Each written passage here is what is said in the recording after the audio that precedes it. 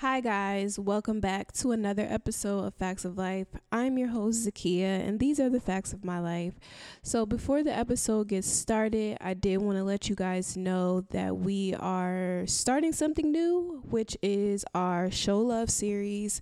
And this series is going to be highlighting some creatives and entrepreneurs in the community, whether it's here, guys, to hear the rest of the series with the other entrepreneurs and creatives that I have coming on the show. And yeah, thank you guys for joining in. Don't forget to subscribe to the podcast on Apple Podcasts, Stitcher Radio, iHeartRadio, Spotify, SoundCloud, and let me know what you guys think about the episode and enjoy. Peace. And our first guest of the series is going to be Mad Nice Events, that is based here in Houston, motherfucking Texas, ho. And the first day, yes. Yeah, so Mad Nice they are community organizers in Houston. So far, they have brought you What a Vibe for the people, and now they are currently doing Mad Nice Radio because of the times that we're in with, the pandemic, social distancing, all that great stuff that's going on in the world today. So from Mad Nice, I have Kyle and I have Senna. So please introduce yourself and talk about your role at Mad Nice. Cool.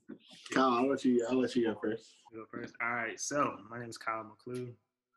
Originally from Louisiana, from the New Orleans metropolitan area of Louisiana, because I have to claim Laplace, Louisiana is too. Louisiana too. You said Laplace? Laplace. Okay. Laplace. Some people say Laplace is like tomato.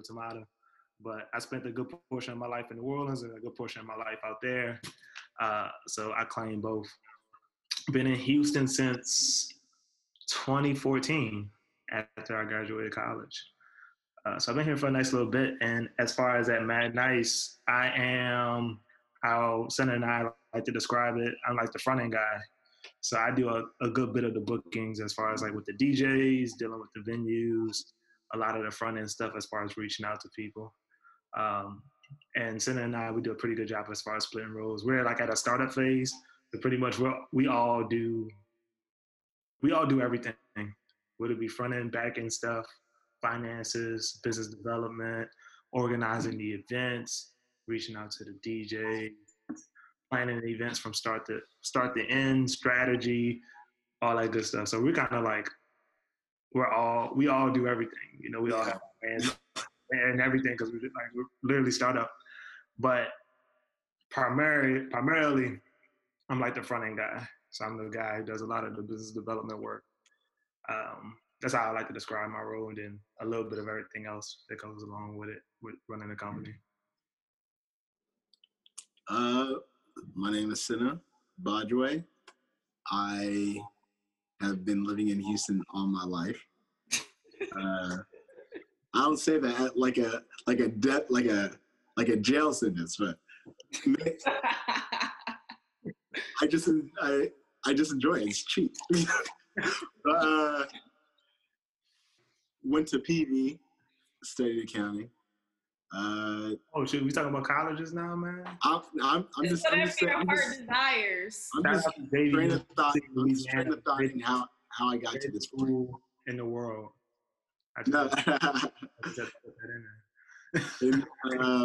So basically, went to accounting. I wanted to do something else after I got into it, like 3 years afterwards. So met up with Kyle at this toy drive event, this Black Coalition toy drive, and we hit it off from there. From then, we started talking about events and what he was getting into, and I saw that what he could do, and I was like,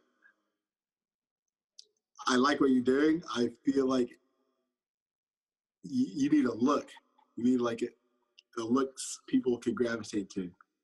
And so, yeah, that's where I got started doing the website, started doing the playlist. Then it turned into graphic design, then marketing, then essentially I've just turned into a marketing coordinator. Yeah. Just anything visual or anything where it comes to getting people to go to something that's like if it's visual, I probably made it. Yeah. So yeah, so like kind of like what I mentioned earlier, I do a lot of the front end stuff, and then Senna does a lot of the back end stuff. He's the guy who does the graphics, the marketing, manages the social media pages, do a lot of the websites, like a lot of the little things, like dope stuff. So most definitely he was a valuable person to partner with for sure, because I like dealing with the front end, dealing with the people and connecting with people and whatnot. And I can kind of, I wouldn't say I can care less because it's very, very important, but I would rather not do a lot of the back end stuff, like doing graphics and all that, so it's dope. And I appreciate you in the beginning saying that we're community organizers, which is dope, which is, going in line from what we were trying to do from the beginning when we first started the company and differentiate ourselves from other people doing events. It was like, we just don't want to do events. We just don't want to be considered people that do events. We want to be considered people that are like community organizers. Like we're curators of culture and curators of the community, and was dope in the community. So appreciate that. Right. I love that. I love that. All right. So before we get started, I have a segment on the show where I do living my best life, and basically this is pretty much like an update on like what's going on in your life, whether it be the week, today, the month, the year. So I want to know how you guys are living your best life. I mean, the question really falls on which song you're talking about. Are we talking about Lige, Living My Best Life, or are we talking about Lil Duval, Living My Best Life? Well, Cardi B had a song too, so you're missing one song. Oh, yeah.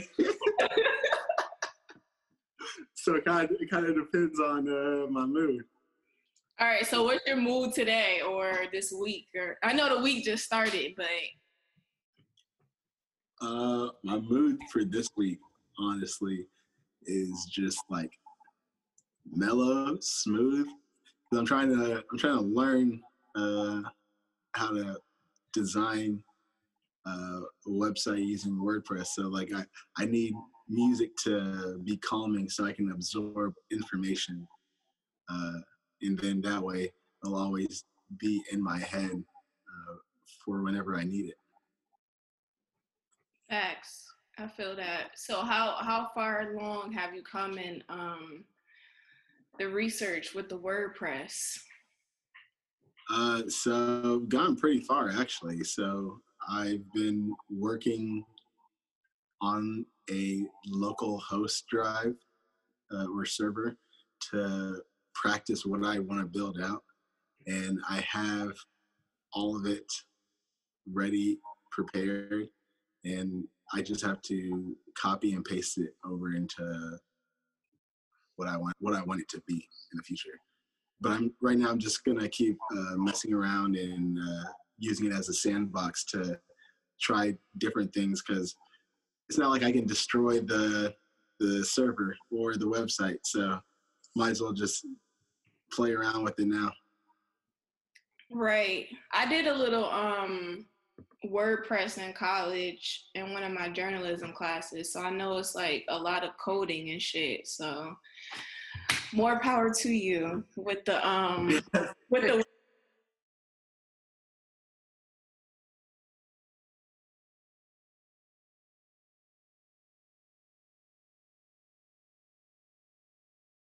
Written by the guy who wrote The Alchemist. So actually, The Alchemist is inspired by the pilgrimage. So The Alchemist is an allegory of the pilgrimage. The pilgrimage is actually like his personal life and a pilgrimage that he went on that helped him find like self-discovery and personal development. So I'm really, really, really deep into that right now, just trying to figure out my life, the direction I need to go, what God is trying to do with my life and all that good stuff. So life is dope right now. It's very, very interesting. It's been very, very interesting since 2019.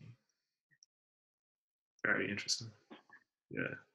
I can dig it. I feel like this is the perfect time to like, I mean, if you're somebody that's trying to figure out, you know, what you want to do and, you know, grow in your life, like this is the perfect time because a lot of people are working from home and we're spending a lot of time at home, and some of us may be spending a lot of time at home by ourselves. So yeah, I think this is a perfect time to do that. So I definitely commend you because, you know, there's some people that are having a hard time, you know, with all this free time.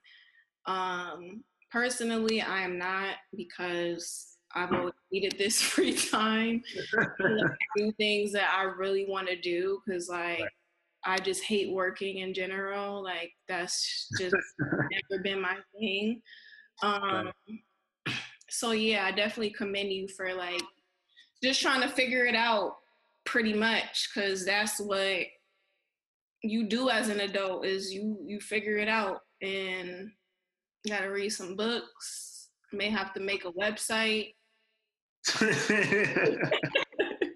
Oh, we all have our creative outlets. you know what I mean? Yeah,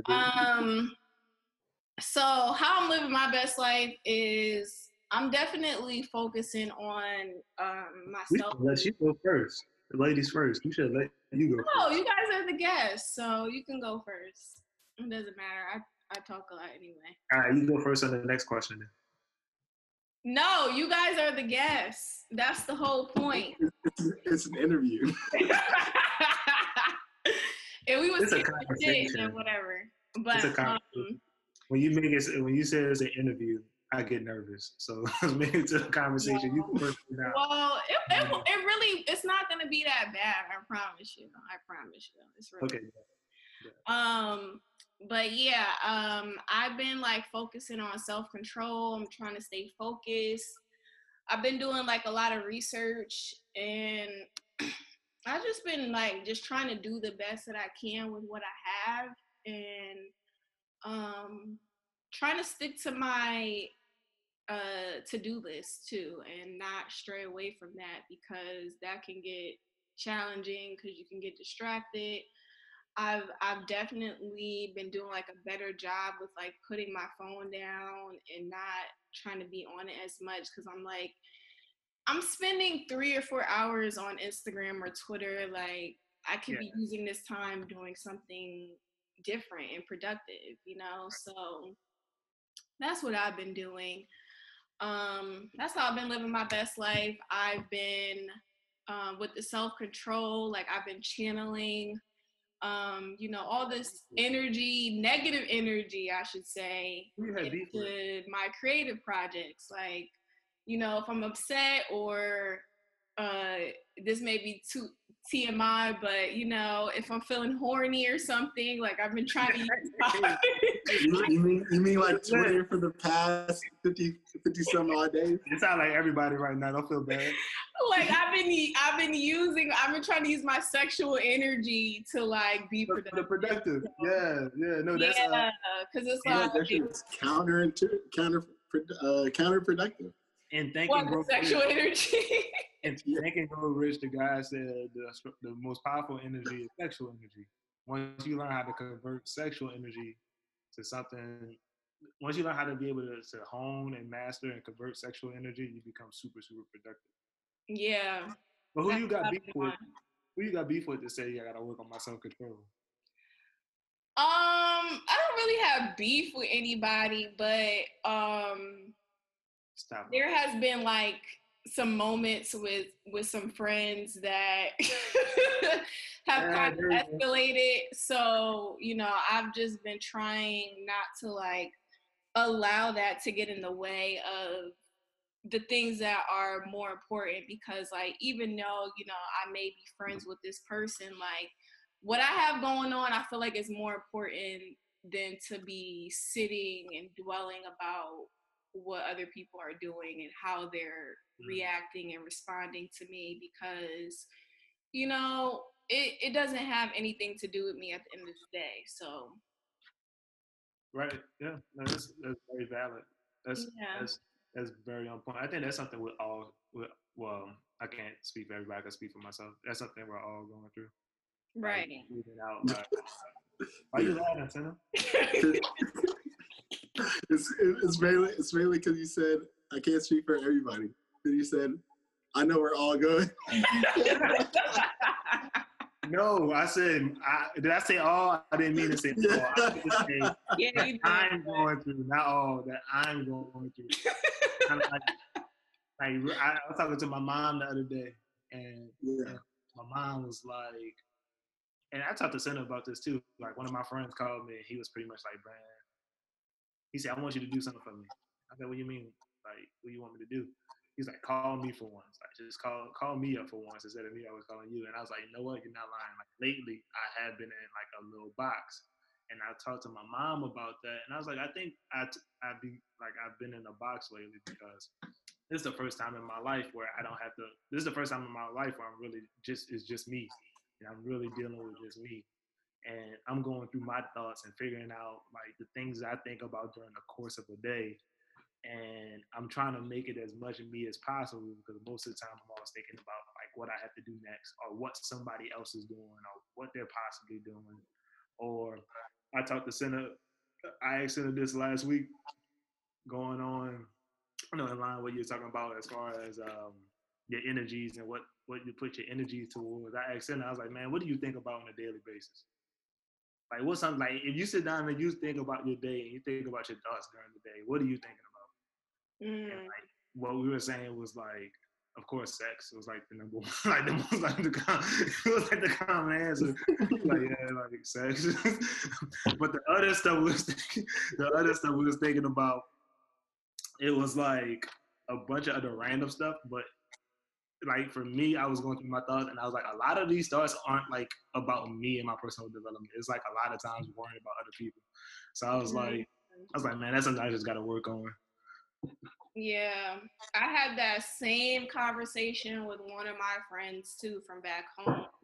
And, you know, it looked a little differently because, you know, she just had a baby. So the communication has really been off since she's had the baby.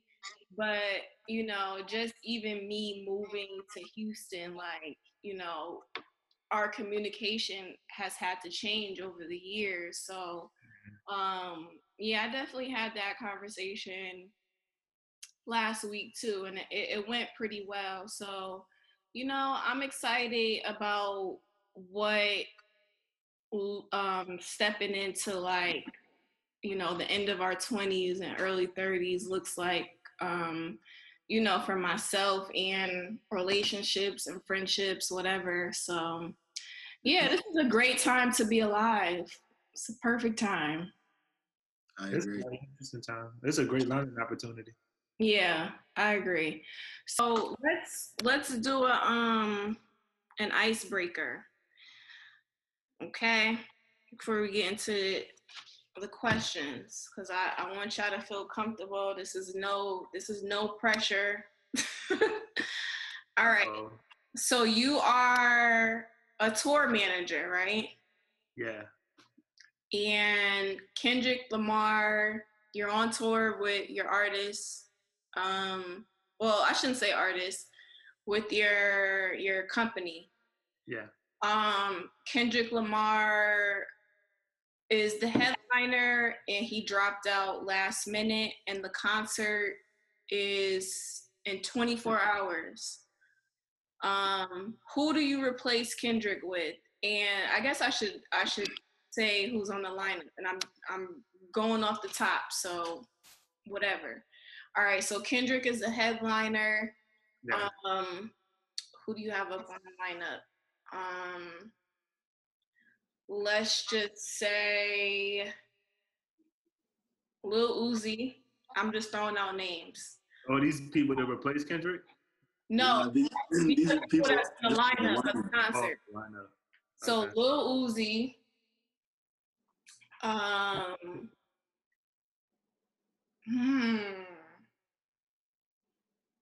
what's the guy name you sent me? Senna, Mick Jenkins. Oh, Mick Jenkins. Yeah, Mick Jenkins.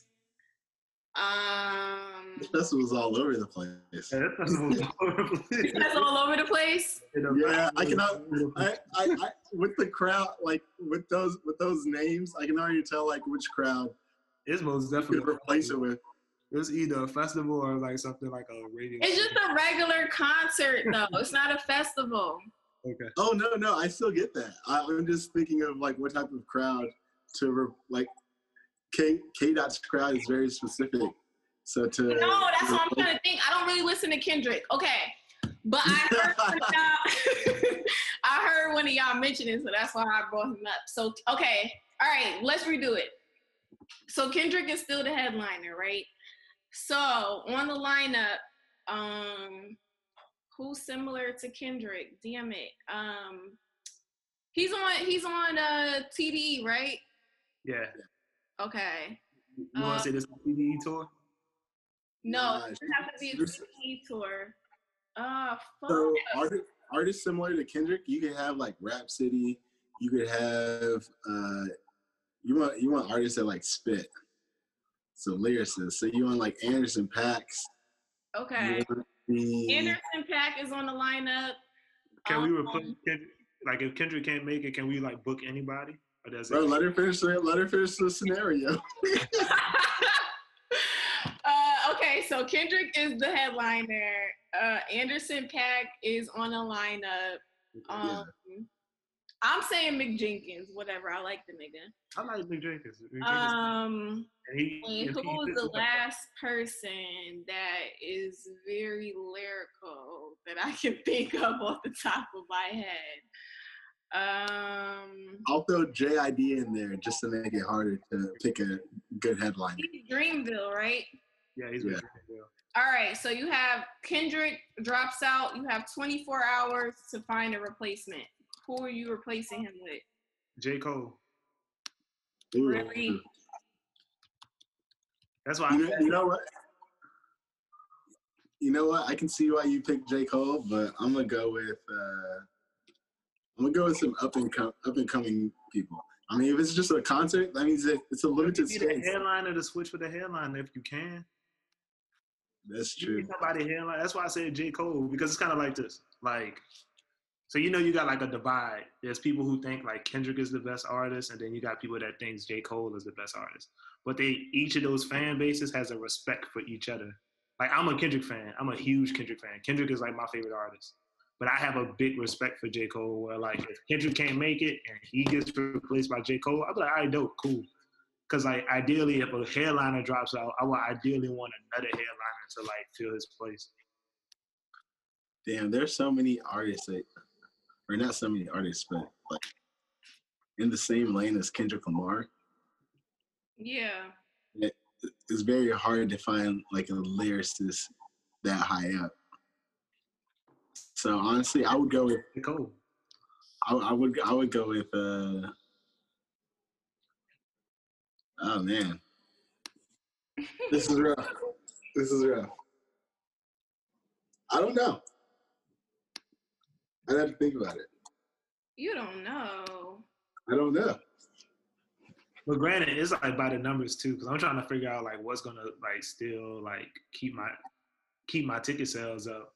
Yeah, that's exactly what I'm thinking about. I'm trying to keep my ticket sales up. I don't want people asking for refunds, and or still might get some additional ticket sales, even though Kendrick might have to drop.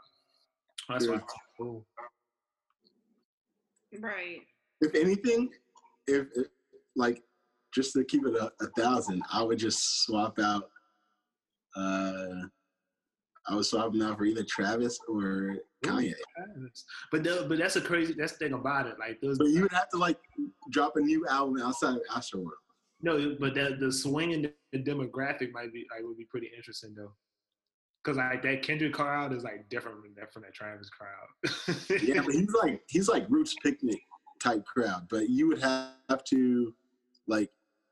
But tell me another person on that like lineup. Kendrick's crowd is super diverse. I want to say Roots Picnic. Kendrick's crowd is like super diverse. What's Jay-Z's festival? You said what's a Jay-Z festival? Oh, the one in Philly, Made in America. Made in America. Yeah, But that's like a variety of people. Yeah, that's a variety of people for that joint. Yeah, that's a then but I would say I'm thinking like, you know, he's going on tour, like he's doing a tour, like Kendrick. This is Kendrick's tour, but he can't make it one night out of this tour. So then we cancel it. Then we canceling the date. It's his tour. It's his tour. Yeah, we like a new date. Really? A new date? Yeah, it's his tour. Everybody's going to see him. I'm thinking he's talking about like that festival. If it was a festival. We can't replace him. Yeah, that's his tour. People came to see Kendrick Lamar, and if they come to see Kendrick Lamar and they see, like, no offense to anybody else, if they see like a J. Cole out there, they'll be like, what the fuck is this? This was the damn tour. This is damn. With special guests. Absolutely. All right. With special guests. All right. So let's get into some questions about Mad Nice. So you guys are community organizers. How did all of this come about? Talk me through the process of starting Mad Nice and coming up with being community organizers here in Houston. How you want to split up the story, Senna? Start with KJ Presents. KJ Presents. All right, so Mad Nice is actually the spinoff of a company that I had prior to that. So I started doing events back in 2016. At the time, I was partnering with this one person, and she had an existing company, and I partnered with her, and I helped her with the company. We partnered for about, I want to say like 6 or 8 months. Probably 8 months. And we did a good number of events. We did a good number of like pretty cool events. And this was me, I was in between jobs, and I was just pretty much like keeping myself busy. And I fell into events. Like I never thought I would have an event company or be a part of an event company. Like I never thought I would. Like I literally fell into it. Like two of my last projects at this one company I was at, it involved events. And I was like, oh, I'm pretty good at this. Like I never thought about doing this. I'm actually pretty good at this. Then when I was in between jobs, I met this young lady. Well, yeah, young lady. We were young. We were real young. She had an existing company. We weren't dating. I see that face you made. We were not dating. No, I was just young lady. I was like, she was older. The reason why I stopped was because I had to remember she was older than me. Like she was like a couple of years older than me. But I met her. You know, she said I had this company doing marketing and doing events. And I was like, all right, cool. I just finished doing events. Like I just got into events, like the last 2 projects at this last job. I found I was actually pretty good, but I'm really, really good at these other areas. I can help you with this company and see how far we can scale it and grow it. So we partnered, did events. We partnered for about 8 months, but we kept clashing. We had a falling out, decided to split. She continued on with the company. I dropped off. Took some time off for about like a couple of months. And I was like, you know what? I was actually pretty good at this event stuff. I always wanted to start my own company. Hey, let's give it a go. So I started KJ Presents. So it was just me for a little bit. It was just me for about a year, actually. It was about a year. I did a year in events where it was just me, KJ Presents. That's where For the People first started. Did the For the People events. People started really rocking with it. And then Senna, and as Senna mentioned before, we met a couple of years prior to all of before KJ events, before doing events. We met like a year or two before that at an event. We became cool, could continue to stay close. He came to a couple of those events, popping up, showing up to the different events, and then he was coming to like the KJ Present events I had. And then like one of the last For the Peoples, he came up to me and was like, "Hey, I really, really like what you're doing. I think I can really, really help you in these areas, really scale it, really grow it. Let's partner up." So we did another For the People. We did it together, and it was Senna, myself, and another friend of ours, Brandon. Because Brandon was also, he came up to me like, "Yo, I really, really like what you're doing. Let me help you out. I can help you in X, Y, and Z manners in different ways." We did another For the People, and it was us three putting it together. And we saw that we worked extremely well together. And then Senna was like, "All right, I'm really vested now. Like, I'm going to put money into this. Let's be partners." And then we came up with Mad Nice, started rocking from there, started been doing events from there. So that was in 2019, beginning of 2019. We officially launched Mad Nice, but it was actually in the works since like the middle towards the end of 2018. And that's how Mad Nice started. So that's how Sen and I got together. And then we still have people like Brandon. Brandon still helps. He helps like at an ad hoc basis, like for different events, he'll help. We got Tyron, who's also on the team, ad hoc basis, help with different events as needed. Dominique as well, she'll help at different events as needed and all that good stuff. So yeah, we've been rocking since. Thing about curating an event. Can y'all see me? Yeah. Yeah. All right. So what's the most challenging thing about curating an event? Man, it depends. Every situation is different. Nah, I would say the most challenging thing is getting for getting what? A venue. Okay. So for what we imagine, like, because space in Houston is so like a lot of the restaurants and bars in Houston do the whole lounge spot. So all these bars are trying to turn into lounges. And stuff like that. And so it's a lot harder to find a space that is a lot more modular, or a space that has a certain aesthetic, because a lot of these places are doing renovations in order to catch up or to follow a trend to make sure that they have enough customers coming in. Yeah. So right. So whenever we think of like a concept for an event,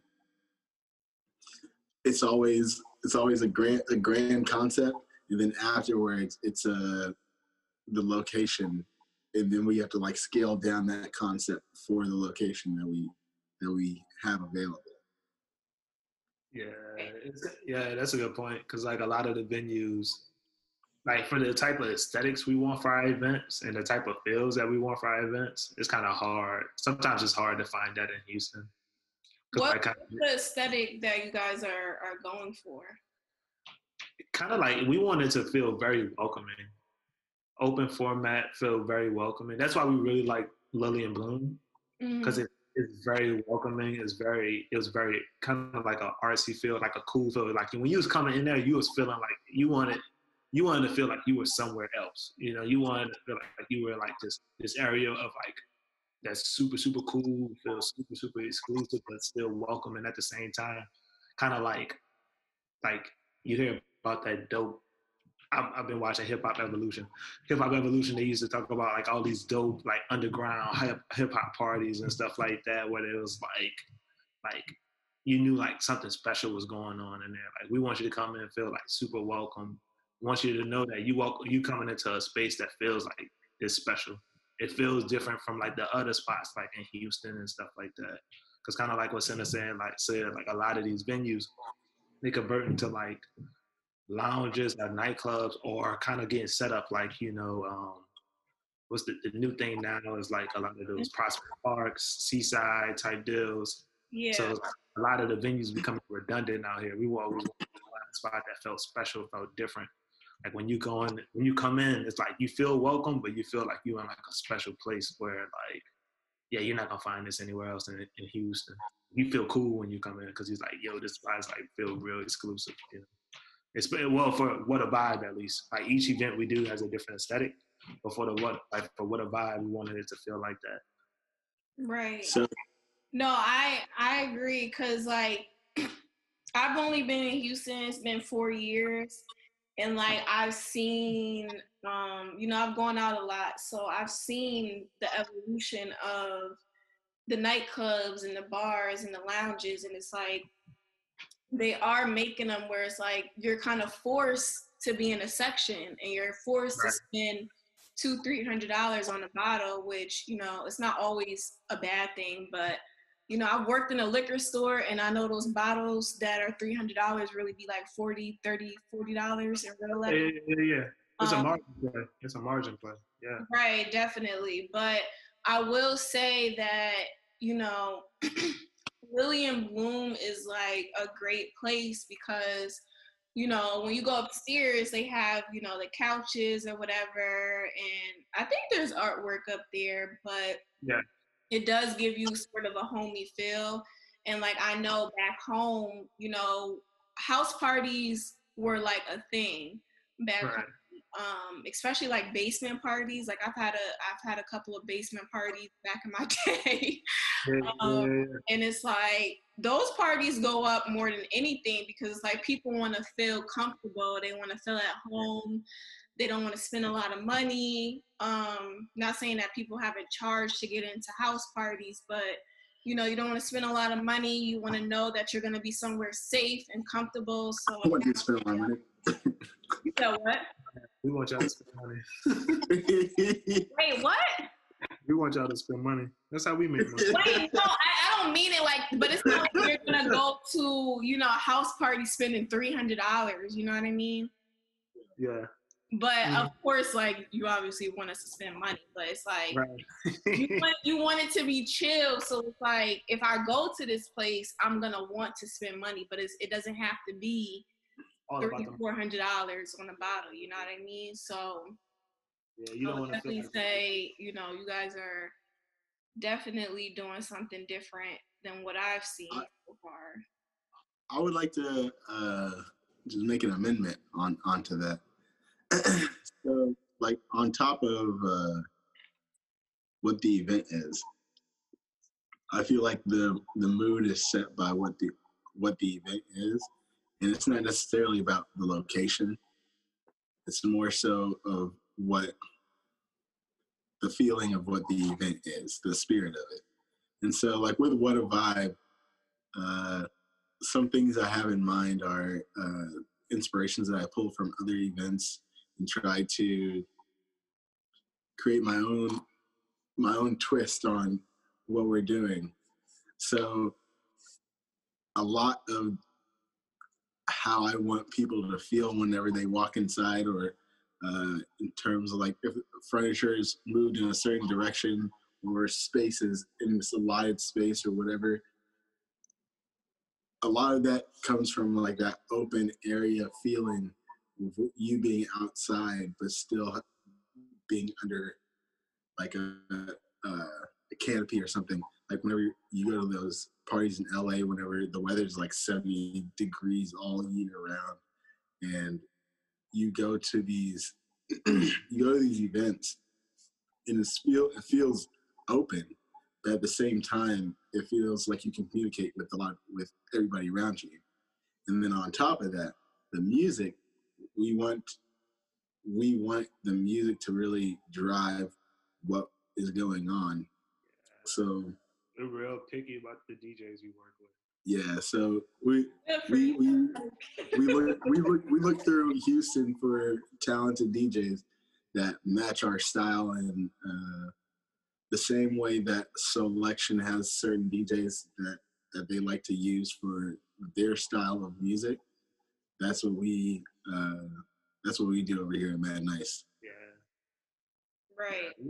We're real picky with the DJs, but we also we enjoy kind of like crossbreeding DJs. So like having a DJ with one style and then having a DJ with another style. It just provides more diversity at a party. It's like, you know how it is out here in Houston. You can go to a spot and you can kind of like name each and every like I can go to a spot. I'm not gonna say what spots it is, and I know what songs the DJ is gonna run like right before I even walk in. Like Right. I can write down the list and I can tell you what time they're gonna play it too.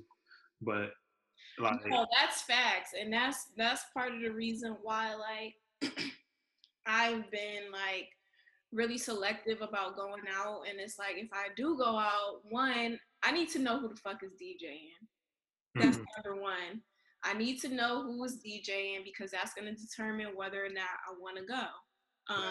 Because if you're not a DJ that I like, I'm very picky too when it comes to DJs as well.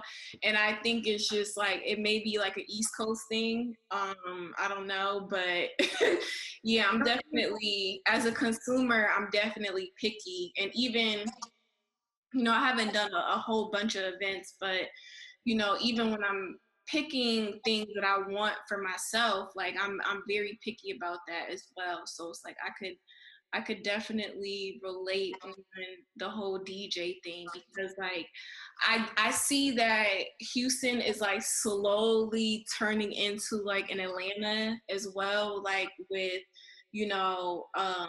the party scene, and it's like it's all about like who's gonna be there, how do you look, what kind of car did you pull up in, did you pull up in a Range Rover, did you pull up in a Bentley, and and this is no slight or no shade to those lounges out here in Houston, but it's like it's definitely going in that direction.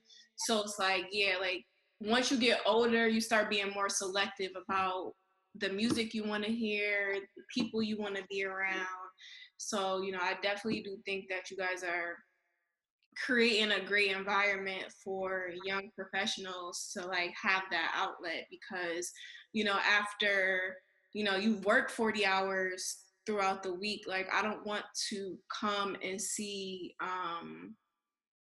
so-and-so playing Lil TJ. I don't even know who that is, but I saw him on Twitter last week. But you know what I mean? Like I don't even know who that is. But it's like, that's what they're playing. And I don't want to hear that shit. So let me backtrack like one of my previous statements. Nothing wrong with like venues playing certain music or sticking to it's nothing wrong. It's nothing wrong with it, but it's just like you start becoming more selective as you get older, like you don't want to hear and see certain shit. And that's just, I know some people can relate. I also add on this, like with anything, like as far as environments, like for example, music is very subjective. A lot of people have a different ear.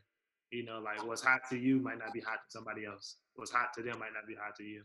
But I feel like that's also the same thing as far as preference, as far as like your social environment. Some people want to go to those spots where it's all about, like who's pulling up in what car, who's going to be in what section, who's popping as like the most bottles. Like some people, that's their way.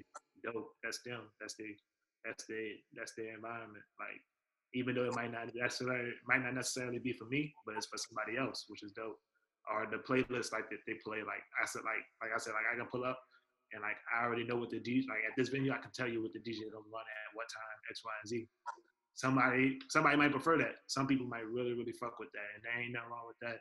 What Senna and I wanted to do was just create something different for the other people.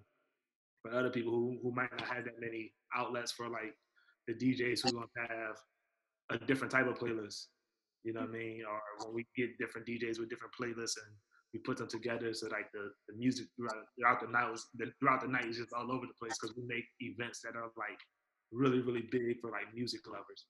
Because you're gonna hear like a lot of deep crate stuff. You're gonna hear a lot of stuff that you're not like that's like might be deep in an artist album that you're not gonna hear anywhere else at a venue or another event. The B-side. Yeah, like B-side. And like some people, like we've had people who come to our events and they didn't necessarily rock with it. But that's perfectly fine because like we're doing our events for like a group of people, a certain group of people that really, really rock with our stuff, and they're gonna invite more of those people in that following in that group. Like we fully know that night that our events are not gonna be for everybody. You know what I mean? Right. just like those nightclubs or those lounges might not necessarily be for us. You know what I mean? It's a balance. You know what I mean? So I'm gonna backtrack some of the stuff I said. No, that's fine because, you know, I go to those places. I mainly go if I have people that are in town, you know, like, especially like from my hometown, because like this whole, you know, club scene is not something that we're used to. So like, yeah, I go and show that. And I do have friends that, you know, they like going to Seaside, they like going to the Address. And I'll go every now and then. Is it my Steez? Is it my Stilo? No, not, I mean, I've grown out of it. I've been there, did that. It's fun every once in a while, but like, I don't know. I just think it's a great thing that you guys are creating this environment for, you know, the people that want this type of thing in their lives and they want to hear this type of music. So well, we do, like, you know, like what they say every entrepreneur should do. Like you create a business to fulfill a need. Right. You know, create a business to fix a problem or to fulfill a need. Like people are like, yo, I need no more diversity in my social activities. Like I need a different feel, a different environment for an event. You know what I mean? And that's what we provide. We want to be right from the jump. We sold ourselves right. We want to be completely different, all the way down to the marketing. Like the marketing for a lot of these other events here is like bottles, popping bottles, like sparklers. You know what cars are pulling up, and we was like, yo, this isn't us. Like right. I don't pop bottles. Like I barely drink. You know what I mean? I don't wear like the biggest chains. You know what I mean? Mm-hmm. I'm not about to pull up in like at one point in the future, this speak into existence when my finances are right. I'm gonna pull up and come on, manifest it. But we was like, yo, this just isn't us. What's us? And we're like that's why we took the approach of like we're more than event planners, we're community organizers, because we wanted to be on that end. Like we're on that end, like it's about the people, make it less about us and more about the people and the people that come to our events. You know, so you know, everybody just got a different feel. Everybody got a different speed. One of my good friends who I went to high school with, he's all for like the popping the bottles and the getting the sections and the, you know, taking pictures of every Balenciaga he got. You know what I mean? Like, you know, that's his energy. That's his wave. Like, and that's what he likes. And I was like, all right, dope, cool. But our events might not necessarily be for you, but our events might be for this person right here, who every day talking about different music they listening to and like different, who into like real cool stuff, who's like huge fans of Virgil or something like that. I'm a huge Virgil fan. So Insecure. You like Ray. That's you, yeah. You know, like, you know, people for like you know, people like that. So, you know, we just fulfilling the need, meeting the void. Yeah. You know, so that people feel like, hey, they don't have that many of these and these type of events in Houston. You know. Speaking of Issa Rae, I don't know if everybody's spoiler alert, or I don't need to be a spoiler alert. I'm gonna try not to, but just the fact that on the show, so as she's setting up the block party and executing it, like there are a lot of things that are similar, a lot of setbacks, a lot of goals that are similar that you can see mirroring the show on what we're trying to do in terms of setting up an event that caters to people that like different styles of music and don't want to just listen to the top 40s every time they go out. Right. And so I enjoy the fact that whenever people come to our events, they have to pull out their phones, get on Shazam, have to go on Spotify, have to go on Apple Music, Pandora, just to find what that song that was playing during one of the DJ sets. Right. Just the fact music exploration is one thing that I enjoy about, especially like What a Vibe, in just events like that.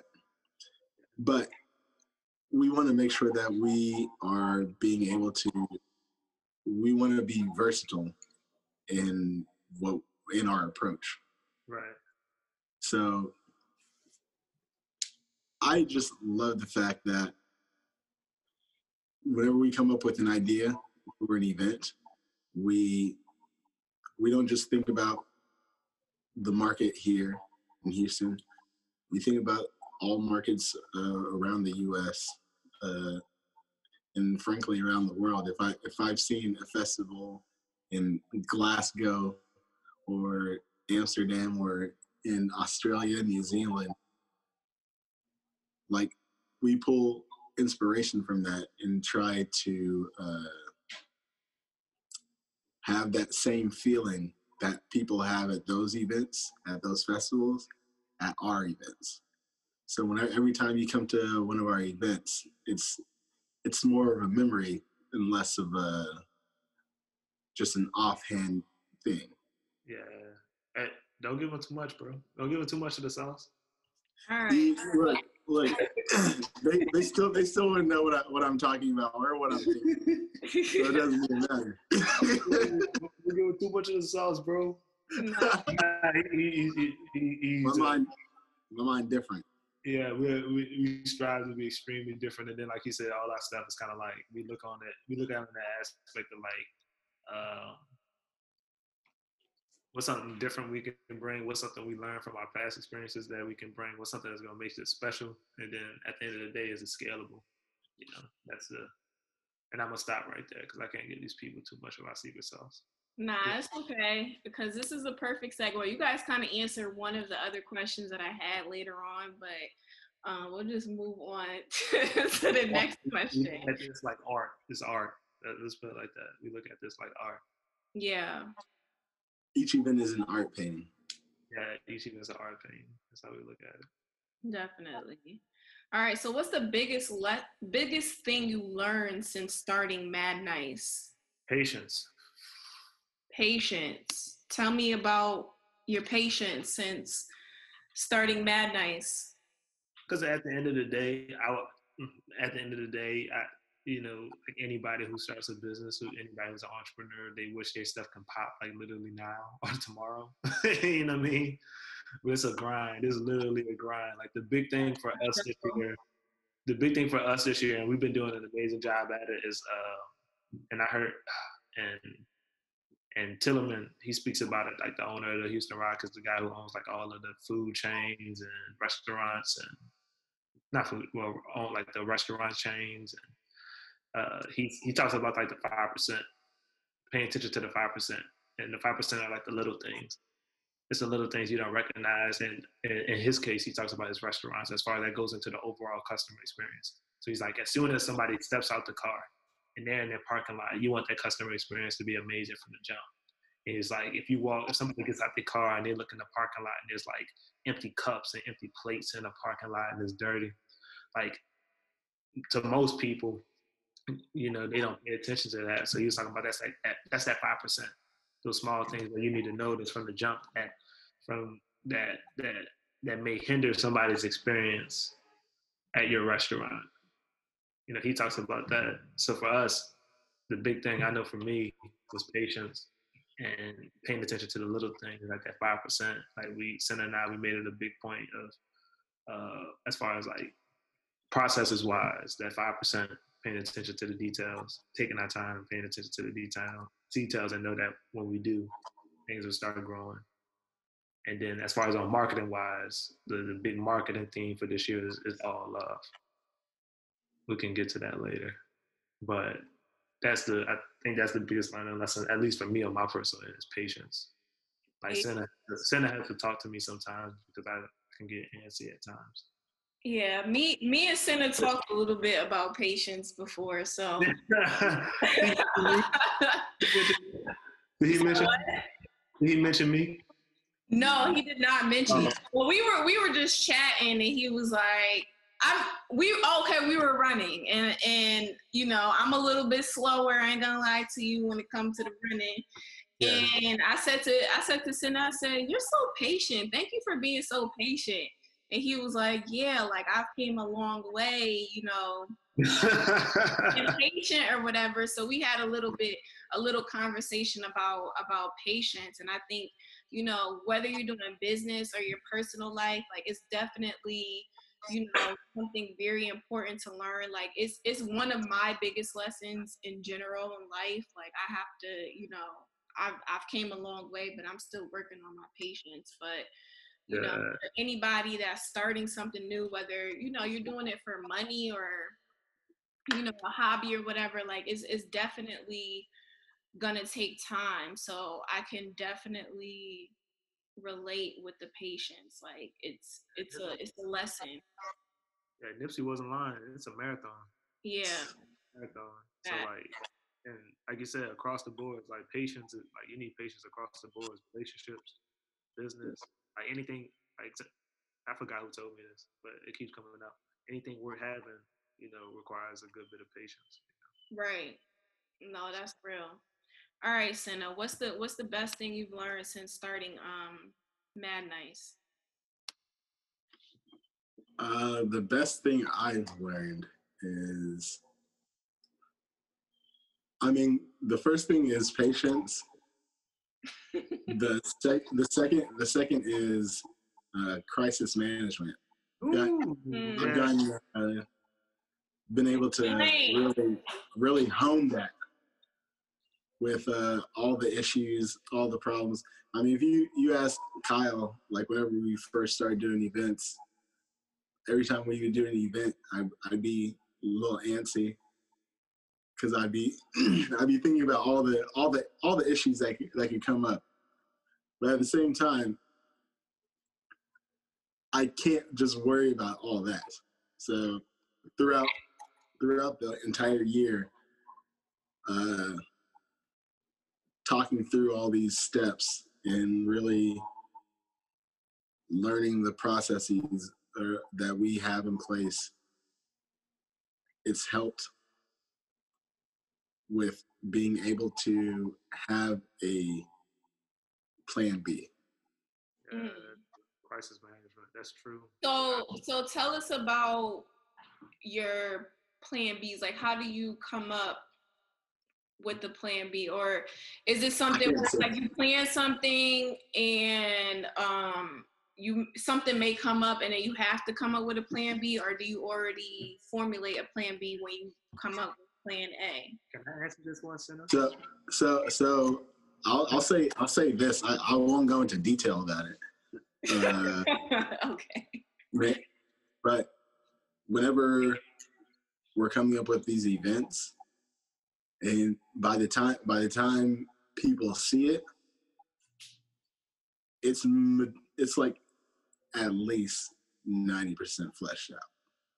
Yeah. So by the time you see it, we already have an idea of what we want to do, and if something happens, we can maneuver our way through it. Yeah. So we pride ourselves on processes. So somebody, like, when people ask us what's one of the key differentiators between ourselves and like other people out here that do events and whatnot, is like we're huge on processes. Like we keep track of everything. Like literally, if we do an event, we'll run through all the potential issues that can happen. And I can't say too much. But we're huge on processes. Just share whatever you feel like. Let's put it like this. Senna, thank you, Senna, for stopping me. Let's put it like this. Senna said, like, before you come, we'll have it all the way planned out and all the way ran through, and with potentials, as far as potential things that can come up.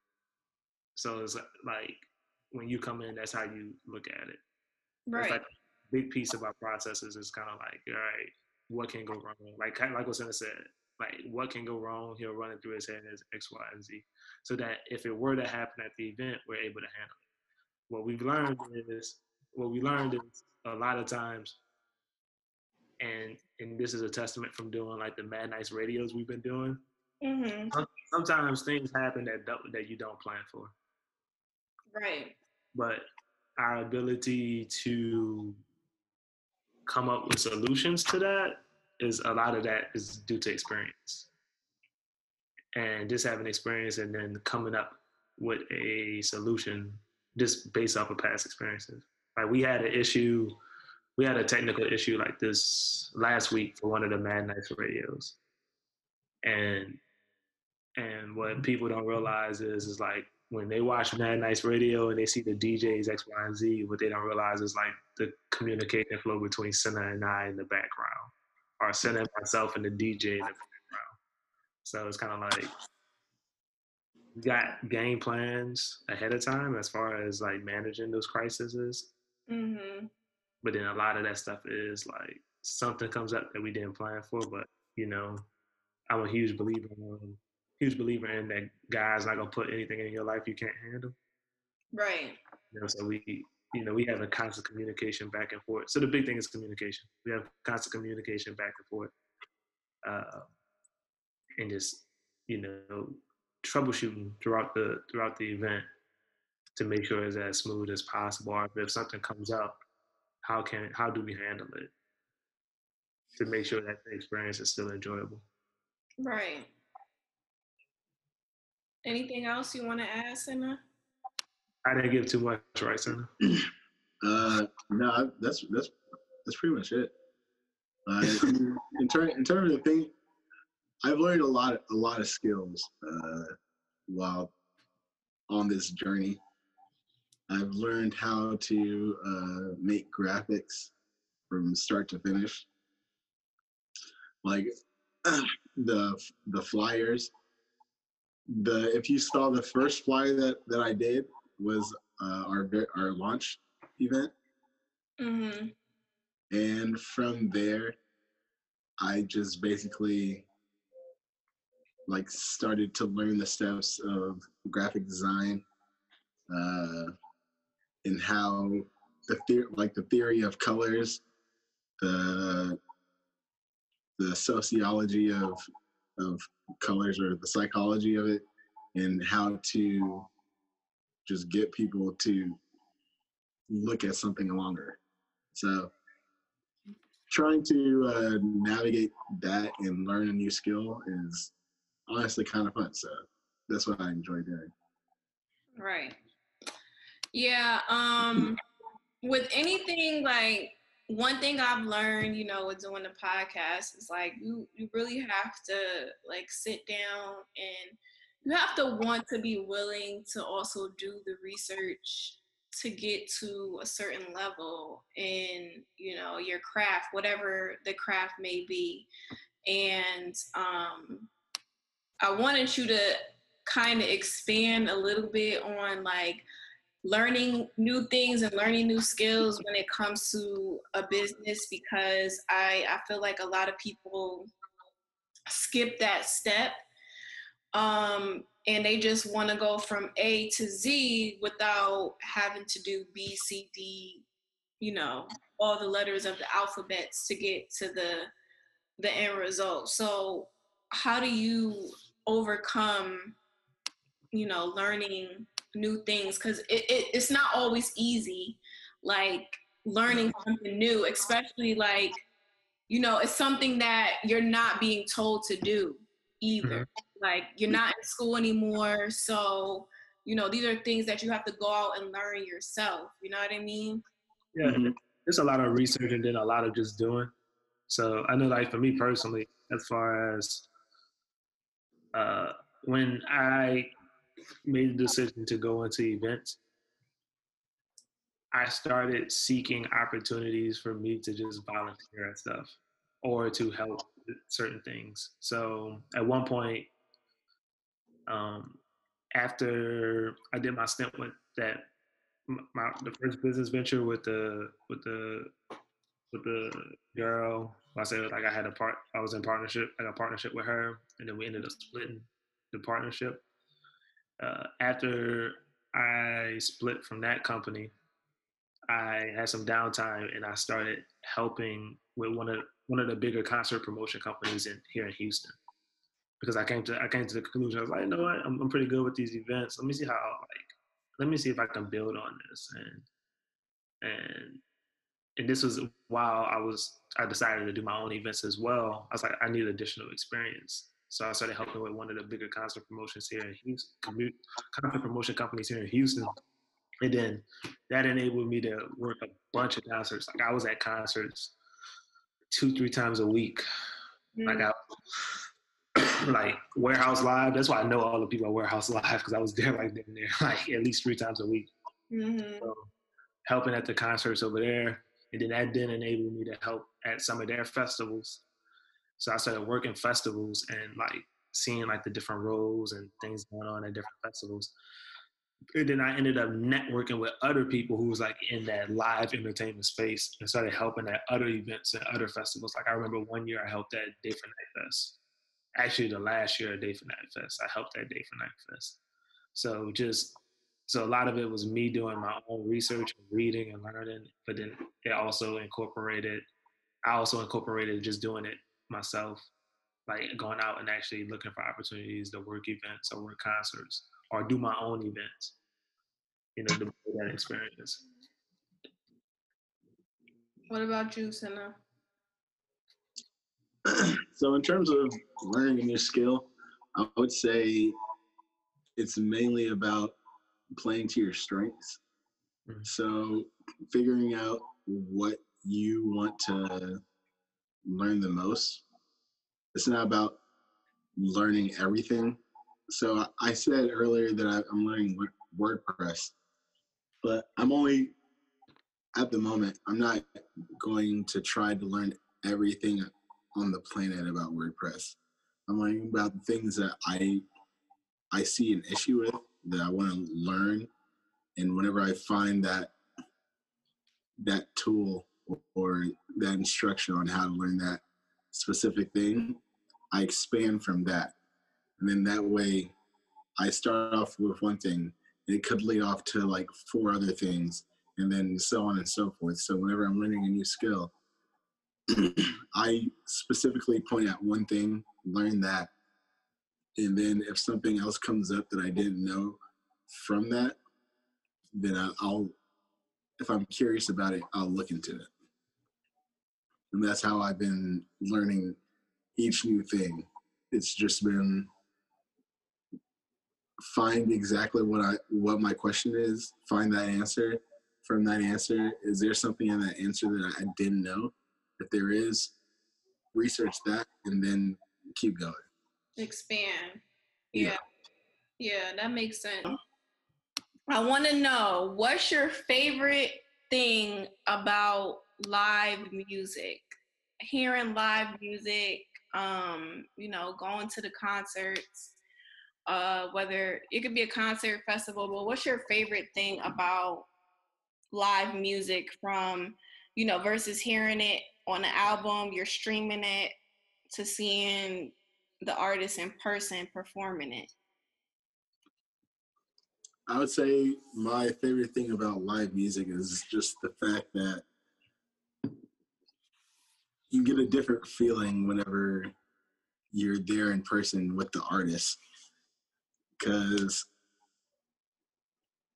you might feel a certain way whenever you heard that song, but the artist, whenever they're on stage, had like a different intention. And so it's interesting to see how those like 2 things line up. But at the same time, you're also with a lot of other people that heard that same song, had a different memory attached to it, but everybody has the same energy towards that same song. So that's one thing I like about live music, just the fact that you're with a lot of people that may not even know who you are, but this one artist or this one song sets something off in everybody that just brings everybody into like unison. And so live music, I really enjoy whenever like an artist can really bring that emotion or make people move a certain way whenever they're performing. That's what I like about it. That's why I fuck with it. And that's why I really like to get into events. Because of the live music and how it makes people feel. Yeah. All right. I received that. Kyle? Yeah, same thing for me. Like I really like the vibe and the energy, and I've I've gone to a lot of concerts and I worked a lot of concerts, and it's cool to see how like each artist or each concert has like a different it's like a different group of people might have a different energy, but there's kind of like this oneness about it that everybody's there to have a good time and listen to like good music that they enjoy. And then even sometimes in the aspect of discovering music or listening to somebody who you know they're a talented artist, but might not like, but you might not know their entire portfolio of music. You might Mm-hmm. not be a fan, but you're respectful of them. And then you even go to like one of their shows and you listen to their music, and then you discover new songs from them. You're like, oh shoot, I never heard that one before. That was good. That was dope. Like it's a lot of cool things that happens at like concerts. That's my neighbor. Like you gotta. I definitely don't have a dog. I do. There's a lot of cool things at concerts as far as like music discovery or being a super fan of somebody and everybody in there knowing their stuff like word for word and being a part of that group. The vibes that's created from like concerts and events and shows or festivals, just the energy. I love the energy about it. Like anytime I go to a concert or a show, like I just feel the energy and I love it. Sometimes I don't know if we're gonna get into that as far as like our crazy concert stories. You most definitely feel the energy, whether it be good or bad. Right. No, I agree. I'm not like a huge concert goer, but now that we were just camelbacking off of her, I will say like just going to a couple of her concerts. I just really appreciate like the artistry and like the fact that she's one of very few artists that know how to play instruments. Yeah, And a lot of sets are dope. yeah, like that's important to me because it's like, you not only sing and you sing well, but you know how to play an instrument. And I don't know if everybody has learned how to play an instrument, but it's not easy. Right. So learning how to play an instrument and then you're singing very well and then you're playing the instrument very well. It's like I need all of the theatrics that come with live music because I love drama in general. Like I was in drama when I was in high school, but just You're not talking about the R&B group. You're talking about like drama. That's far. yeah, like I just love the dramatics of, from start to finish. Like there's a story to tell. So Yeah. yeah, I definitely love live music. All right, top 3 concerts you've been to and why? Shit. Before we get into that, I'm Yeah, surprised Senna didn't say that his favorite aspect of live events are like the mosh pits. I mean that goes into what it's about though. That yeah, that's definitely all right, but You know how we talk about like it's a balance, like life is balance, and like we complement each other extremely well. We're balanced. Like he's the high energy guy, and I'm the chill guy. Like Senna's the guy who's like, yo, let's get up closer, and I'm the guy like, nah, I'm cool in the back. I'm so, saying. Senna at a track like the last Travis Scott show we went to. Like this dude Senna, like he tried his hardest to hang with me in the back. Like I was in the back, and he tried his hardest to hang with me in the back. But by the time it was over, like he was in the mosh pit. As soon as Mama Cita popped on, he turned around and looked at me, and I was like, just go. I said, go. Just go ahead, enjoy your life. All right. like there's something about like live performances that like you can't match that type of energy. So the shows that like really put an impression on me were Kanye West. His Yeezus store was probably one of the most visually pleasing And like also like really just set the tone for me in terms of large concerts.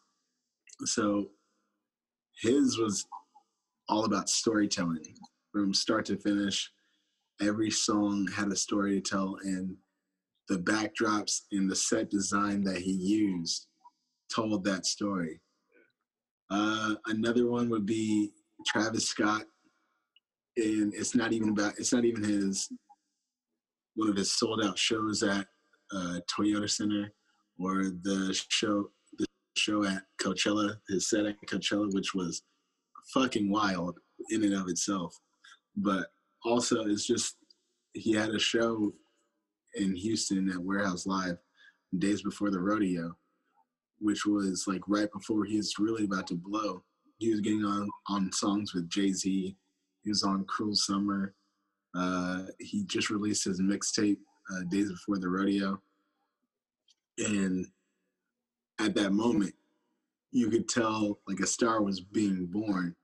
And so at House of Blues, it was a sold out show, and everybody there was going insane because you had him and you had Young Thug performing, and so like you could feel the ground oscillating while people were jumping during the song.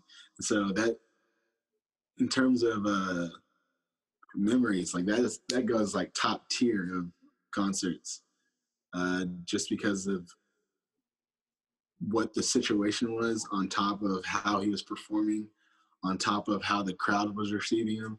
So that all like plays a factor. And then the third one would be Baychella. And just the fact that it was just watching history in the making. And I didn't realize they were shooting a Netflix special for it, because it was like how it looked in person just felt as monumental as it did on the Netflix documentary. And so all through it, and this goes like the same thing with Kanye, the fact that whenever you're performing and whenever you're an entertainer, you're telling a story from start to finish. Because as she was performing, there was no time during the entire 2-hour set where there was like a downtime or where everybody was just frozen. Everybody was watching her or watching a video or in the moment.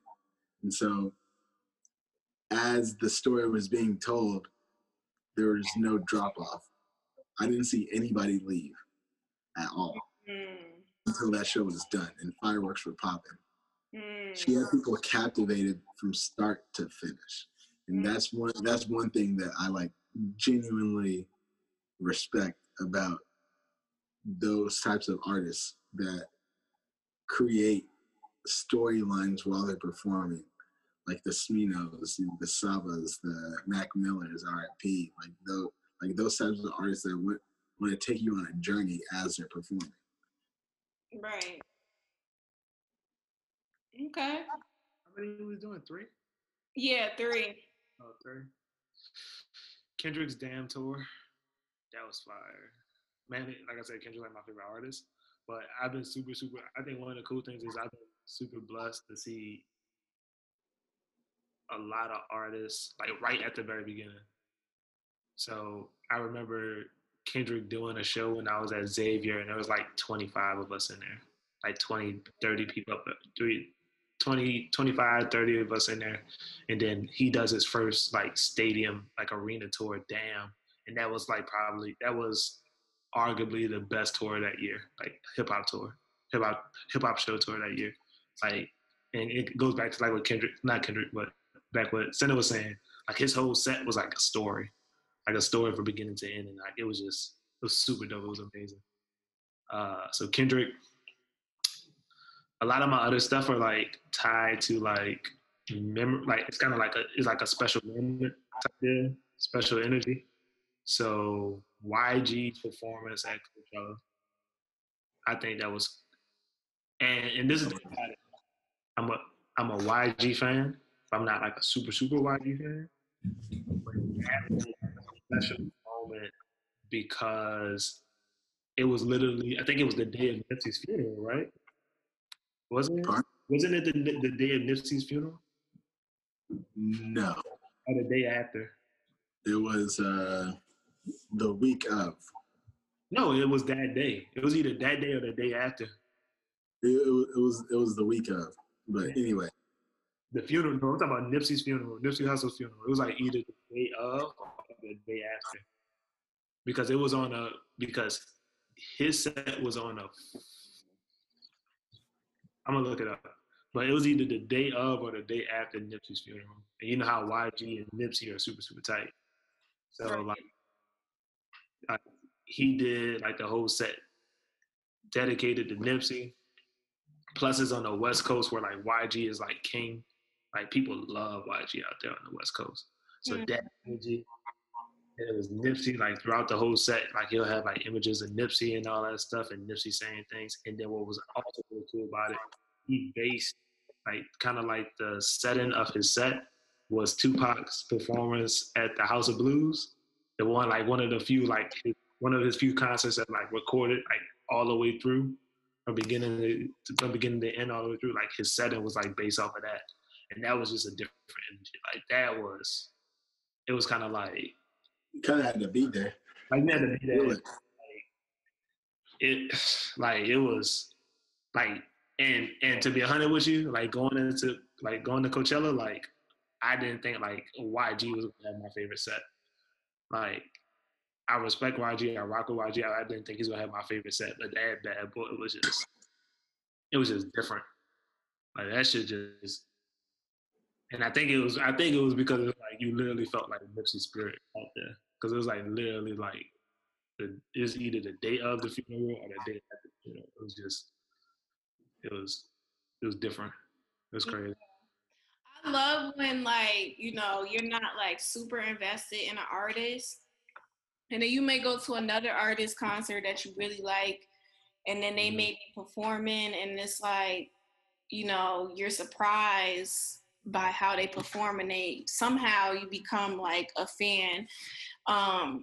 That's how it was with me. I went to Rihanna's concert back in 2016, and Travis Scott opened up, and I don't know anything about this man, but when I tell you his energy was like, oh yeah, some of the best energy like I've ever seen at a concert. And mind you, I didn't even know who this man was. The shows are legendary. Yeah, so I think I love that part about concerts, when it's like you're introduced to somebody new. Like I went to Beyonce concert, and what's his name? Luke James opened up for him. Luke for Beyonce. This was years ago, but who did? Luke James, the guy that played Johnny Gill in the New Edition movie. Yeah, he's a singer. Right? Yeah, he's a singer. He's an R&B singer. But I was like, who the fuck is this? But yeah, I love that part about concerts, about because it gives you the opportunity to bring their music to life and to understand like what they're going through, and you could feel their energy. And I think just to reference the Joe Budden pod again, but when it was like this big thing about Summer Walker and how she was terrible at performing and shit or whatever, I just thought that was pretty funny, because I'm just like, that would piss me off, if I went to a concert and you was giving me low fucking energy, like I would be mad, like. Okay. And especially if I paid my good hard-earned money to show up to this place, because concerts, parking is not cheap. And, you got to buy all this other shit. But, yeah, I'm glad that you guys had good experiences. All right. This will be my last question for the night, and I hate to end it because I have so many more questions. But have you guys had any bad experiences at concerts? Ooh. All right, let's talk about it. Let's talk about it. Let's get into it. That's a testament to this guy because he's gonna like I said, I've been blessed to see a couple of artists like watch him from like the very jump. Kendrick, J.I.D., Cole, like Cole came to Xavier. Well, Cole wasn't. He was popping when he came to Xavier. But I remember Kendrick. Kendrick was on like 20 of Us. J.I.D. A couple of artists is like right at the beginning. But Maxo Cream is popping now. I remember I went to a show. It was Maxo Cream and this guy named Dash. So like if like a couple of years ago, if you were really into like underground hip hop music, like Dash was like one of them guys. Like this was like a little bit after the Backpack era, and I was a fan of Dash, and it was like I wasn't even there to see Maxo, but it was here in Houston, and it was at Numbers. You know Numbers nightclub on Westheimer. All right, it's this place called Numbers, and it's like the weirdest spot. it's like this nightclub that is a multi-purpose, like literally multi-purpose nightclub. I seen like they have drag shows there. I seen they have like electronic parties, and then on Sundays we turn it into a church. It's a crazy setup. But Numbers nightclub is kind of like we walk straight in, you show them your ticket. Like there was no security. There was no security. The crowd there was like no cops. No cops. Like the crowd there was like the weirdest mix of people, and it was like, you remember Slim Jesus? Yeah. There was a kid that looked like the emo version of Slim Jesus. This kid was like, he had on. There was this white kid. He had his nose pierced, but he had like the little bull nose thing. He had this purple. He had the purple do-rag, and the tail was like super long. And then he had on like a FUBU jersey. It was like the weirdest mix of people. But I was like, I'm gonna just rock it out here. And like Dash goes up and performs, and like there's a stage full of people. It's like one of those shows where like people all on the stage. And like I think it was like one of Maxo, like a group of Maxo's people. It was Maxo's because I remember it was one of his guys because I met him like last year. Met him last year or the year before. Cool guy, like cool, super cool guy. Max is a real cool guy too. But I remember in the middle of Dash set, like his people like literally jumped off the stage and then rushed to the front door. Like jumped off the stage, went through the crowd, and then went to the front door. Like something was popping off. And me, I'm looking around. I'm like, yo, something popping off. Like, yo, like we like, why nobody moving? Why nobody doing anything? Because everybody in there was fucking high as a kite off of something. Like it was the weirdest group of kids, and like they all just stage and shit. And like they jumped off they literally jumped off the stage, ran outside for some reason, I don't know why. And then they came back and hopped on the stage, and like they had like this real serious look on the stage. And I'm like, yo, why am I still here? And I left. But shout out to Maxo because he's come a long way. I don't know much about the man, but you know, some guys that I've dated out here, they try to shove it down my throat, and I'm just like, it's cool, but it ain't personally my thing. But that sounds, no shade, but your experience sounds pretty on brand just based off the things that I've seen. Max has come a long way. I remember, I'll throw in this story. It wasn't like a bad experience. It was actually an amazing experience, but it was like very like off the wall. Mm-hmm. On and Denzel Curry like rushing off stage and leaving a wire of people outside of a venue. Rest in peace, XXXTentacion.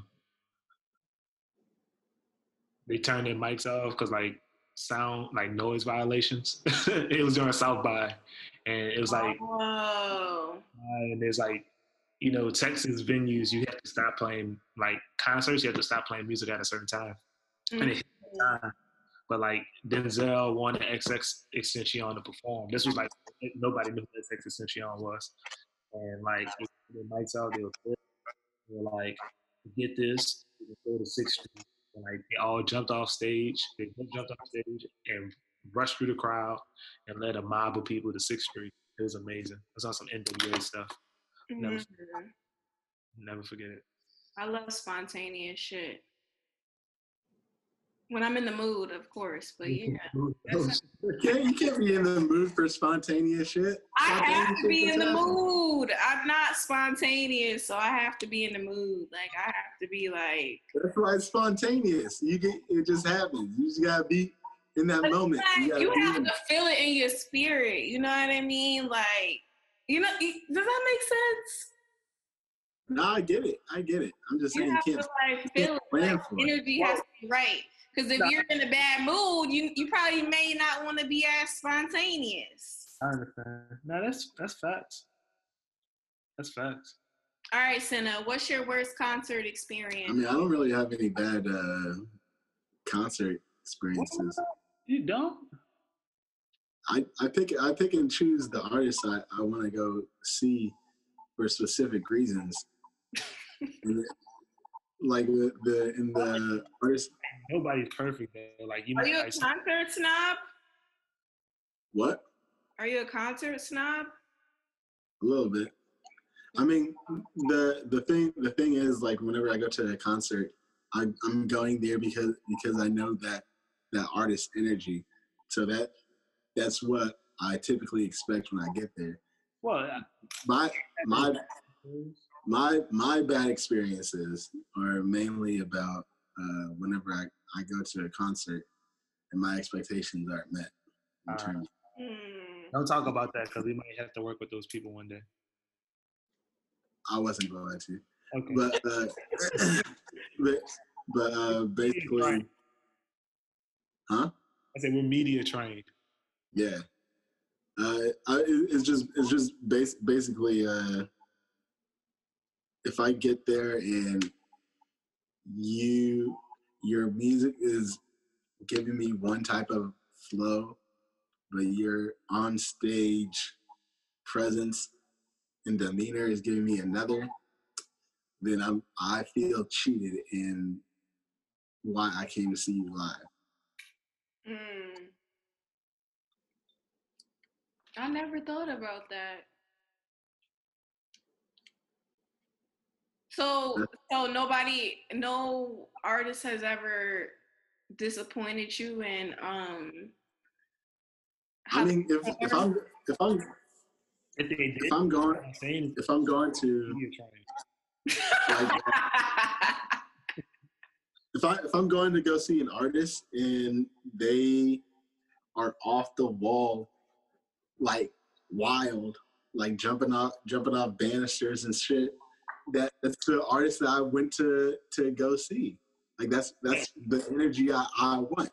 Like I want if I'm gonna go see Tory Lanez and this man jumping off the 3rd floor to stage dive. That's the energy that I want to feel throughout the whole concert. I've seen that. Right. That makes sense. I've seen this one girl.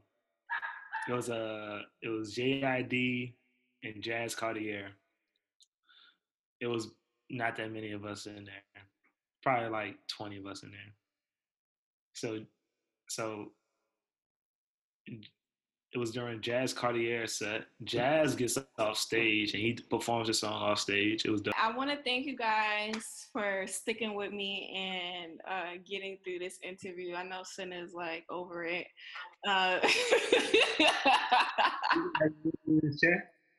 You said what? You see how he's leaning in his chair? Yeah, I can tell. So act differently. I didn't say anything. Thank you very much for the invite. Yeah, it's cool. This is a lot of fun. Yeah, thank you guys for coming on the show. I really appreciate it. Just let everybody know where they can find you so I could plug you in the description. Let them know about Mad Nice Radio. I know that things are, for In the Flesh, things are on hold at the moment. But yeah, just let them know where they can find you on social media and how they can get in touch with you. Do you want to go first, Senna? So you can find me on Instagram at Robot Emotions. Personally, then our business page is at Mad Nice Events. That's on everything. So if you go to Facebook.com/Mad Nice Events, Twitter.com/Mad Nice Events, SoundCloud.com/Mad Nice Events, Twitch.tv/Mad Nice Events, and then mainly MadNiceEvents.com to stay up to date on what we're doing and sign up for our newsletter so you can stay in the loop in terms of our events as well as other things happening around Houston. Okay, Kyle, you got anything you wanna give them your personal Instagram or social medias? Yeah, Senna covered everything as far as with the business at Mad Nice Events across all platforms. We are, like you mentioned before, we are doing Mad Nice Radio in lieu of us not being able to do an actual event. Those are on Thursdays from 7 to 9 p.m. and on Sundays from 12 to 2 p.m.